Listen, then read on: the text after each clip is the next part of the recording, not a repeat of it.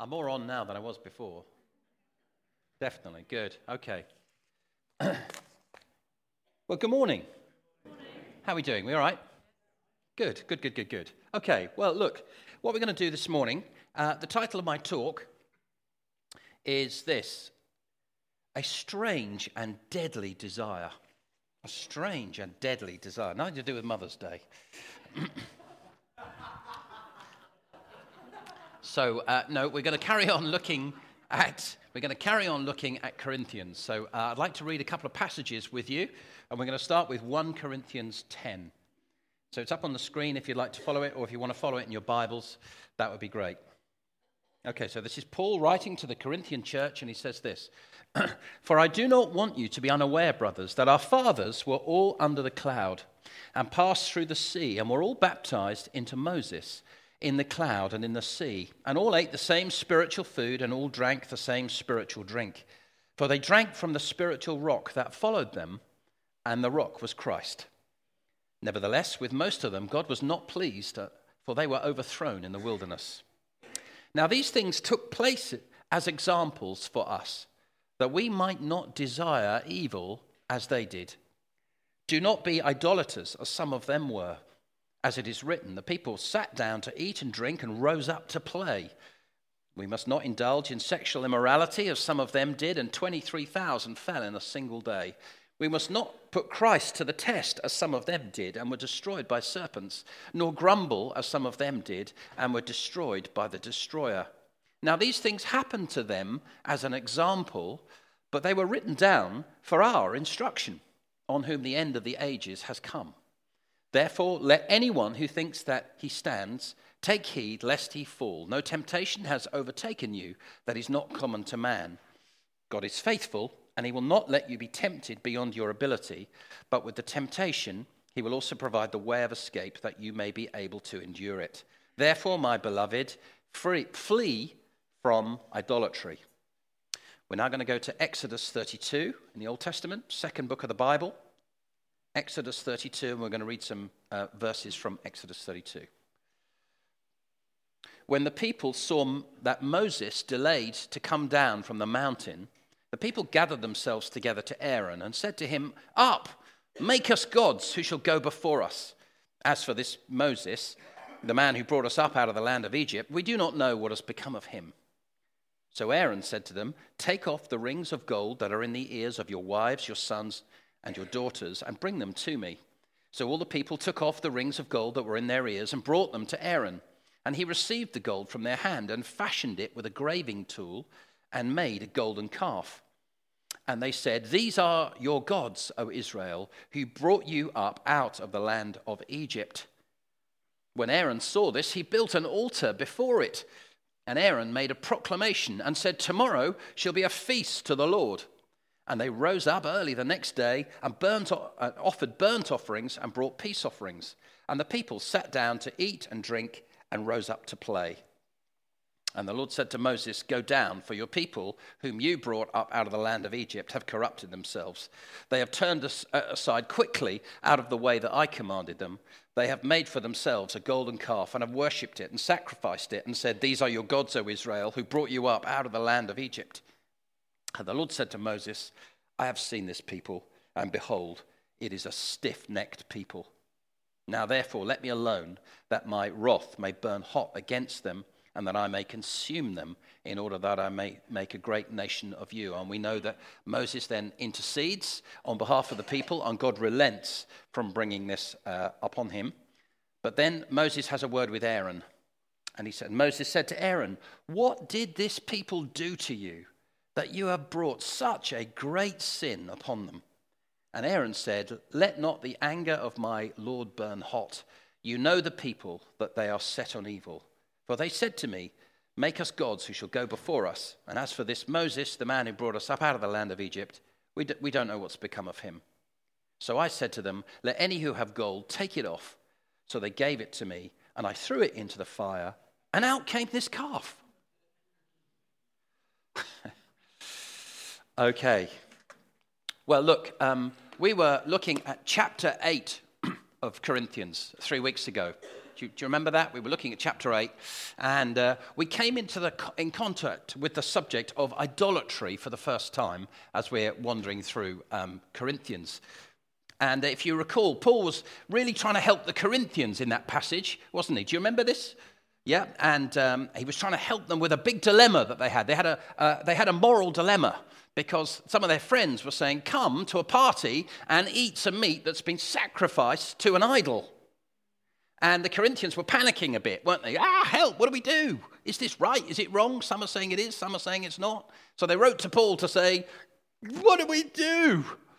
And Paul writes back helpfully, and he says, actually, you can eat that meat with a good conscience if you do it glorifying God. And it doesn't matter what some mad priest somewhere has said over it. It doesn't matter these odd words. No, if you eat this with your heart saying, God, I glorify you, there's no problem. And then if you remember when we were looking at verse 8, chapter 8, he then carries on, doesn't he? And he looks at personal freedom and he looks at conscience. And we had a conversation, do you remember, about conscience and how we need to respect the conscience of others, even if it's not the same as our own. So Paul was really helpful, I think, to the Corinthians. And I trust that was helpful to us as well.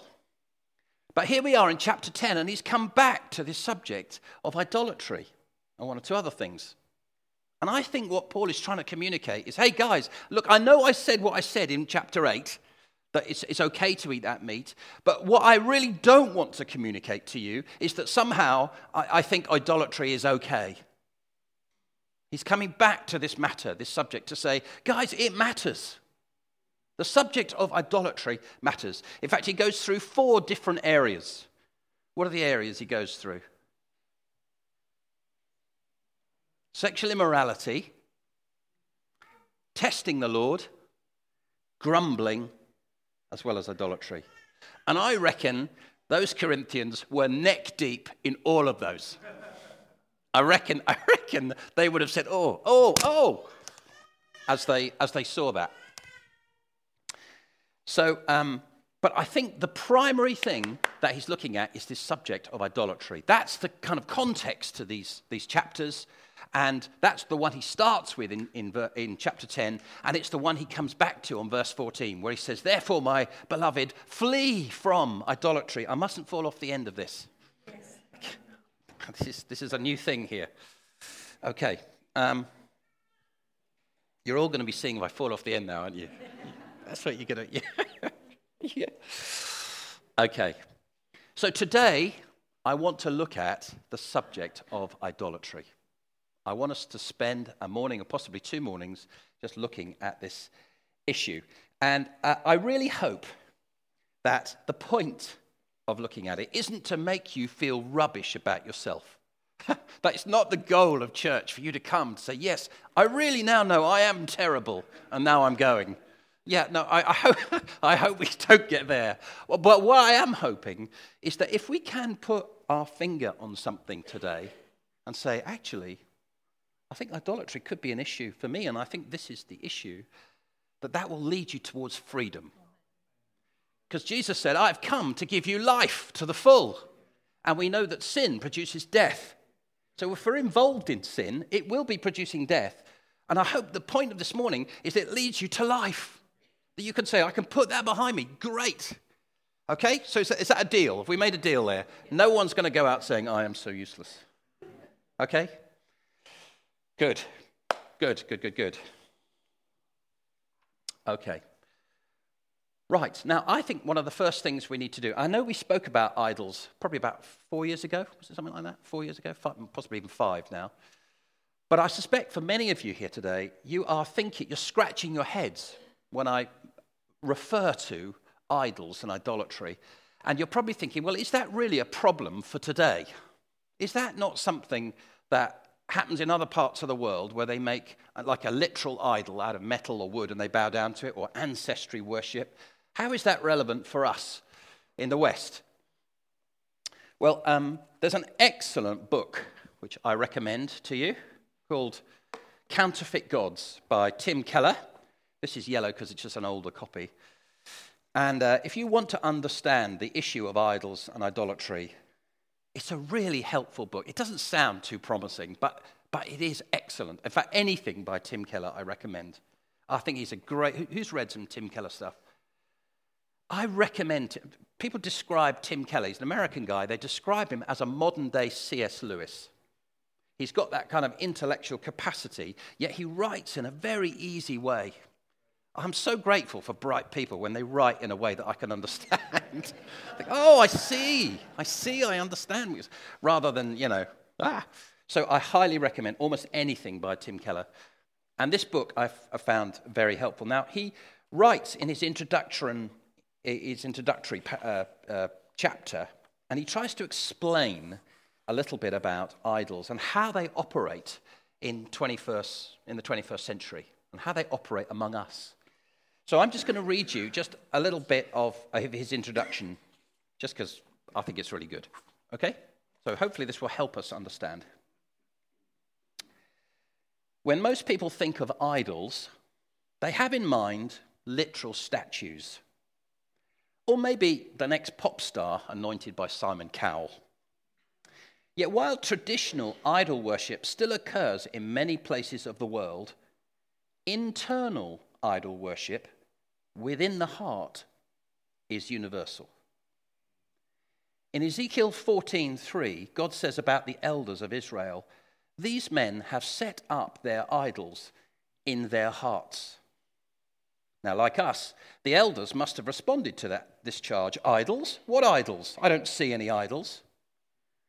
God was saying that the human heart takes good things like a successful career, love, material possessions, even family, and turns them into ultimate things.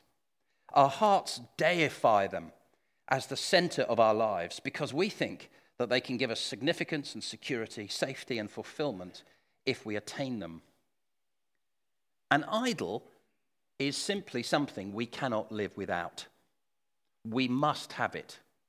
And therefore, it drives us to break rules we once honored, to harm others and ourselves in order to get it. What is an idol? It is anything more important to you than God. Anything that absorbs your heart and imagination more than God. Anything you seek to give you what only God can give you. The old pagans were not fanciful when they depicted virtually everything as a god.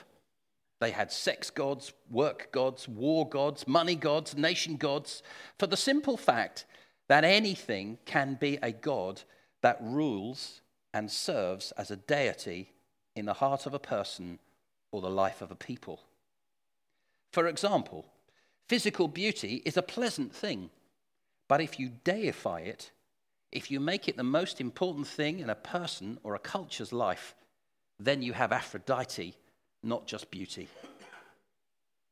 You have a people and an entire culture constantly agonizing over appearance, over spending inordinate amount of money and time on it, and foolishly even evaluating character on the basis of it.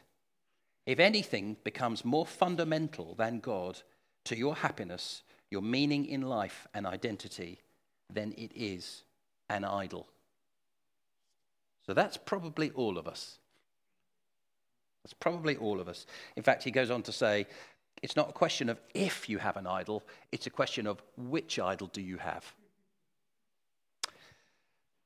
So you're all involved in this now. You can't rule yourself out. Okay. Now we know, don't we, as Christians, we are called to be holy. We're called to be set apart for God. Yeah? We know that. We're instructed, the Bible instructs us very clearly, to have no other gods before him. We get that from Exodus. Exodus 34 says, "For you shall worship no other God, for the Lord, whose name is jealous, is a jealous God." And actually the Bible uses really strong language for those who are involved in idolatry.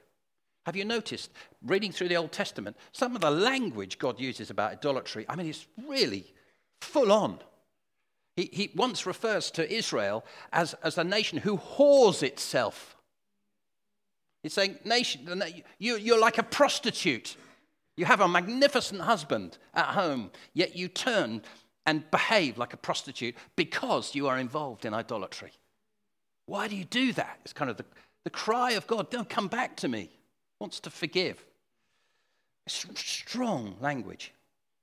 Now, one of the other things I think we read in the Corinthians passage, I think Paul is making it very clear that he says, look, guys, I really want you to learn the lessons of the past. So that 1 Corinthians 10 passage, it's saying, go back to the Old Testament and read and learn, which is why we then read Exodus 32. Interesting, what Paul is saying as well, this phrase Paul uses, he says this, learn how not to desire evil like they did. Now, why do we desire evil? Why do we desire evil? We're Christians, right? So we desire God, don't we? Yet, actually, in our hearts also sometimes we desire evil. Why is that? Hopefully this morning will help to unpack that a little bit. Okay, I'd like to have a look then, do what Paul has instructed us to do, and I'd like to go through this Exodus passage, because I've found this chapter really gripping this week, over the last week or two. I've been times when I've been reading my Bible and I've said, Do you get times like that when you read it, you think, whoa, it's really hit me. So let's have a look and see what happens here. Now, just to say as well, I think the other thing this chapter does, it reveals, and this is possibly why they desired evil, is because it shows you that idols are almost invisible to you. They're almost invisible to you. And we're going to look at Aaron in particular here. Now, Aaron is no spiritual mug, is he? He has seen some pretty amazing things, hasn't he, Aaron? He has seen the Red Sea open. He has seen pillars of fire and smoke. He's heard God speak to him. This is not a newbie. He didn't get saved yesterday. He's been around the block. He and Moses, no doubt, would have had long conversations about godly things. This is a guy you would expect high things of. He is the number 2 leader in the whole country. Okay? Experienced guy. Yet he can't see idolatry. Let's have a look at that. So here he is. God has spoken to Moses. Moses goes off to Mount Sinai, and God is speaking to him about the 10 Commandments. And then it says this, when the people saw that Moses was delayed, they go to Aaron and they say this, up. So there's some urgency to what they're saying. Up, make us gods who shall go before us. In other words, they're saying, Aaron, get a move on. We've got a real need that needs to be met here. We feel insecure and we want something to come and protect us. We want to feel safe. Therefore, we need a God to go before us. And there's real urgency. Aaron, don't just sit there. We need this. We need this need met. That's a clue to how idols operate in our lives, isn't it? What are the needs you need met? How are you getting your needs met? Who or what are you looking to get your needs met? And those needs, you will need them. It's no messing about. I need to feel safe and secure. I need this, I need that. And here we are, this mighty man of God, Aaron, who is now responsible for the people, says to them, don't be ridiculous, we don't worship idols. No, he doesn't. Look what he says. Immediately he falls into it. He says this, take off the rings of gold that are in the ears of your wives, sons, and daughters and bring them to me. So all the people then do that. Aaron receives the gold from their hands and he fashions it with a graving tool and makes a golden calf. Aaron himself, spiritual man of God, makes the idol. He's the one with his own hands makes it. We also will make idols with our own hands in our own hearts. and we won't recognize what we've done. Because look what he goes on to say. So he makes this idol, and then the people immediately attribute God's power to it. It's just a dumb idol. It's just a lump of metal. But they say, "These are your gods, O Israel, who brought you up out of the land of Egypt." If you start attributing things that actually are down to God to something else, I would encourage you to be looking at that other thing, to be thinking, well, what do I think of this other thing? I've been blessed in my life. Where's that blessing come from, in your view? So he then says that. And then Aaron, when he heard what the people said, he builds an altar before this calf. This is worship now going on. He is worshipping this thing. And then Aaron says, he makes a proclamation, "Tomorrow shall be a feast to the Lord." So in other words, he's saying, this is brilliant what we've done. We made this idol. Isn't it great? And so we're going to go and worship God for it. God, thank you for this idol. Woo! That's what he's doing. He cannot see what he has done. And that's true of spiritual people. We create something that we think is good, and God is saying, it makes me feel sick. Remember, this is to try and encourage you, to strengthen you. Nobody goes out depressed, but I have got to deliver this stuff.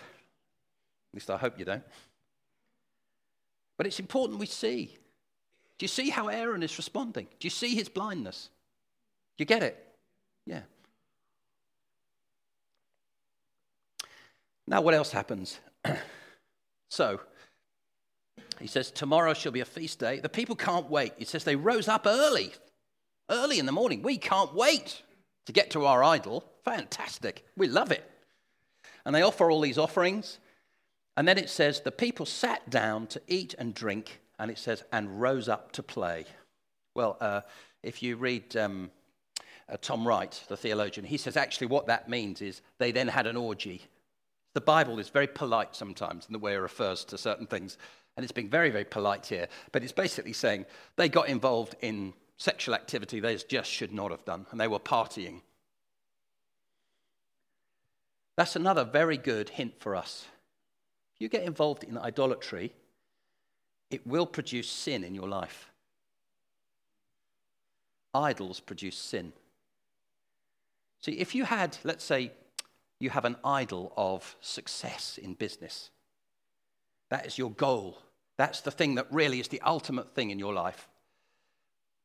The likelihood is you will excuse sin in order to achieve that goal. So you may well, for example, be willing to say, well, I know you might lie to clients. Yes, Mr. Client, we can deliver that within a week. Actually, it's 3 months. But I must have the contract signed. Idolatry will do that. It will open up areas of sin, and you will start to excuse sin.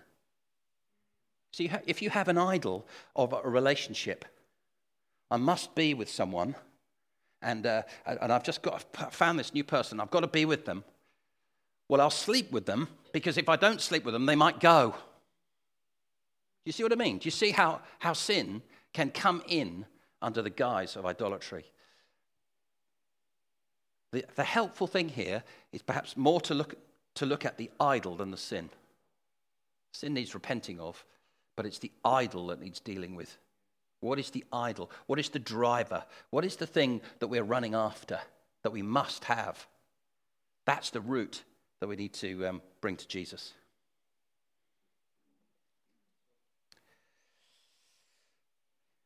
So there we are. That's where we are in verse 6.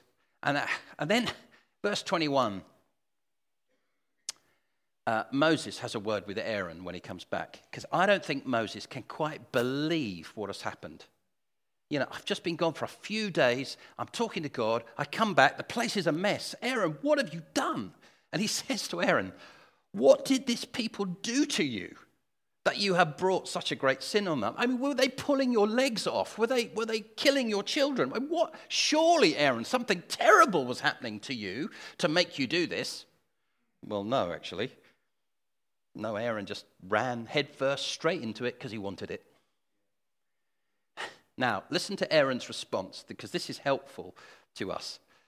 And Aaron said, "Let not the anger of my Lord burn hot." In other words, Moses, I think you're overreacting. I think you need to calm down a little bit.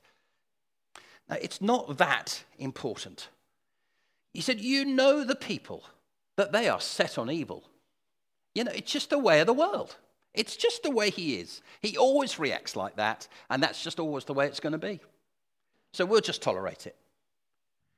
So here we have in Aaron, this mature man of God, an attitude that just says, oh, manana.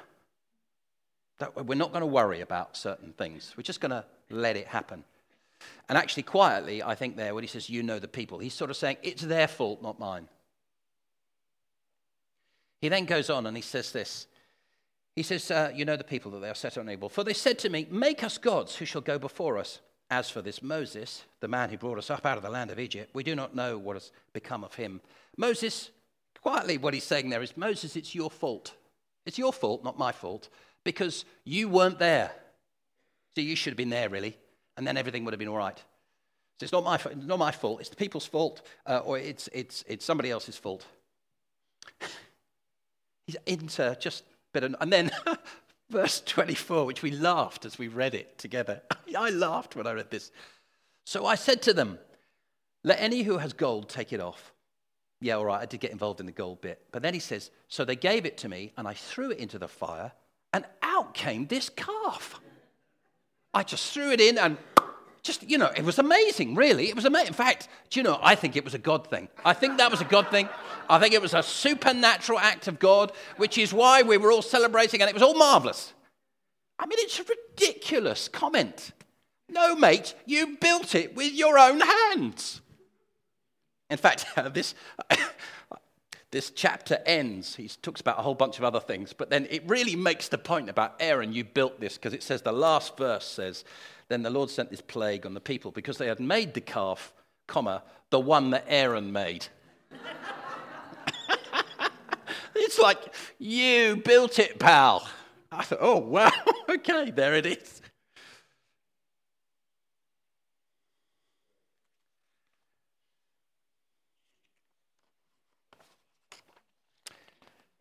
We can react like that. He's really moved into denial. That's what he's done. He's trying to deny that he is involved. And sometimes people will come up with the most ridiculous stuff in order to deny what they've actually done with their own hands.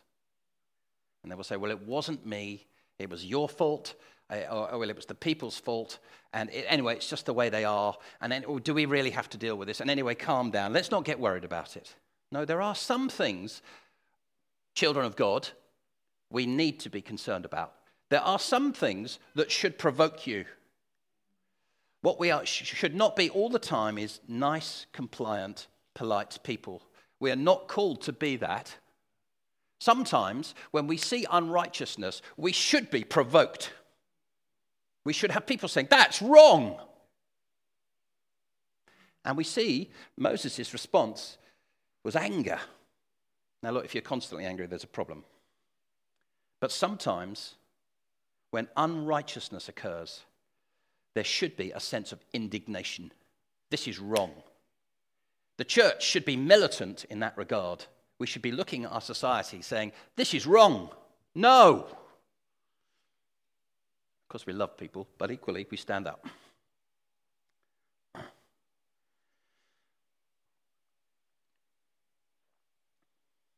What's the end result, then, of all this idols business? Well, the end result is this. There is now distance between God and the people. Moses says, we need to go up. And God says, Moses, you lead the people up, but I will not go with you, because if I'm with you, I will destroy them. So in his grace, he is saying, I'm going to step back from this people. in order that I do not destroy them. So I'm caring for them. If we are involved in idols and idol worship, you will probably be wondering, why am I so distant from God? Why can I not encounter God? Where is he? The other thing we see, of course, is death. And sin always produces death. So that's the result of what we see. I want to ask you some questions. And the point of these questions is to try and help you identify some idols in your own life. First question, really from those opening verses of 32. What do you need to make you feel secure? What must you have? And what changes that? Let me tell you, let me ask you, do you need to be in a relationship? Do you need to have a man or a woman in your life to make you feel secure and safe? And when they go, how do you feel?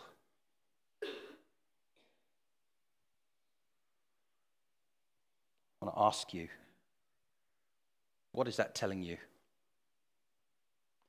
What about money? I remember hearing about one guy who said he would never, ever go outside, never leave his house unless he had more than 50 quid in his wallet.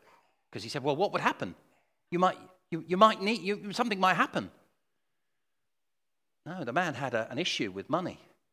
Now, we can laugh at that, but actually also, what do you like with your bank account? I must have a few hundred or thousands in my bank account, and if I haven't got that, then, well, anything could happen.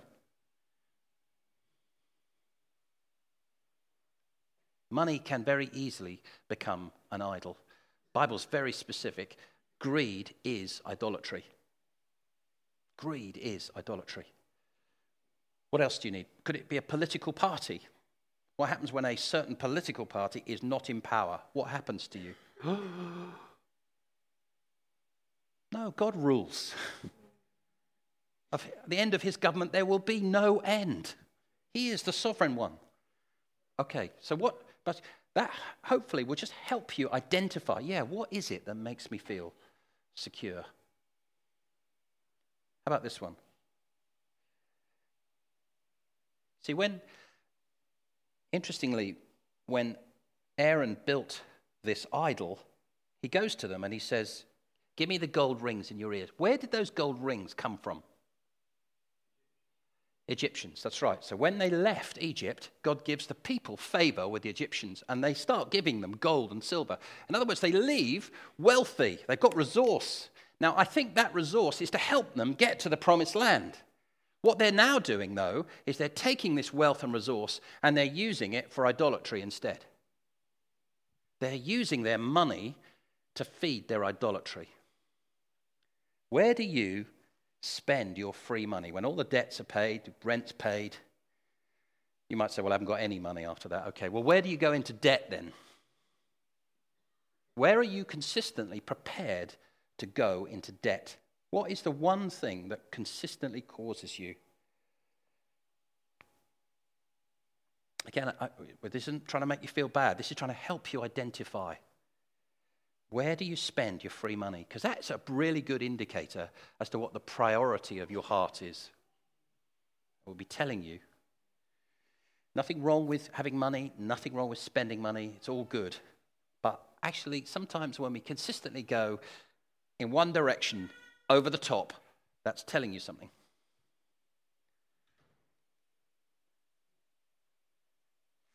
Is there something or someone that you are willing to sin for?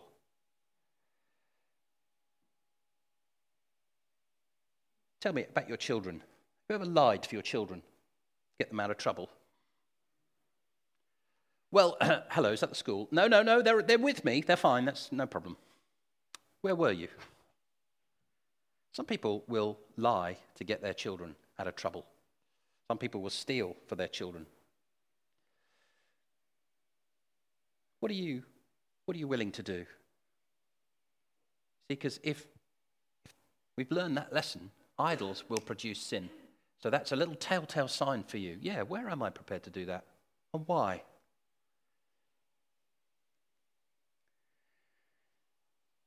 Are there things that you celebrate as good when they are not? See, they were celebrating the creation of this golden calf. They celebrated it. They thought it was a wonderful thing. But actually, are there things you celebrate that you think, actually, that's not so good? Let me give you a suggestion. How do you react when you hear about Muslims dying? How do you honestly react in your heart? Do you say, just in the quiet of your own heart, good, they've got what they deserve? Or do you say, Jesus loves them and wants them saved? Loves them. The compassion of God is extended to all people, regardless of religion, faith, colour, creed, sexual orientation, all of that. Jesus loves people. He loves them. He loves them. And he does not cheer, he weeps when the godless die. Just tells you, sometimes we can have a religious idol. We're looking for the empire of Christianity to do well. No, we look for Jesus to be honoured. Okay, lastly, how do you react when you're challenged? Do you move into denial? Do you try and blame others? Do you try and tell them they're making more of it than they should? The Bible describes that as being stiff-necked. Are you inflexible over something? Why is that? Why do you react so sensitively to that area? Have you been challenged gently by 2 or 3 people over the years over something, and you keep saying, no, that's fine. Are you defending something? Are you defending an idol? Okay. I'll stop there, otherwise you might explode. And I wouldn't want that. Why don't we pray together and we'll close. Holy Spirit, would you come freshly, please, this morning on us? Thank you that you are here, Lord God. Father, I want to commit this whole issue of idols to you. And Lord, I just want to say to you, I need your help in this area. Father, I'm asking, Father, for the things that we turn to instead of turning to you. Father, would you bring revelation to our own hearts about what they are? Lord, these things we know are just hard to see. And even for spiritual people, they're hard to see. And we fall easily into them. Father, I thank you that we now live in the context of the new covenant, not the old. Thank you that you're full of mercy and grace. Thank you that your heart is to see us to be made more like Jesus. Thank you that you're taking us from one degree of glory to another. Thank you that we stand here righteous because of the work of Christ. Everyone who has received, we are righteous now. But Father, we say to you, we desire to be more like him. So would you reveal the existence or the operation of idols in our lives so that we could be free? Holy Spirit, would you come and do that freshly for us in the name of Jesus? Amen.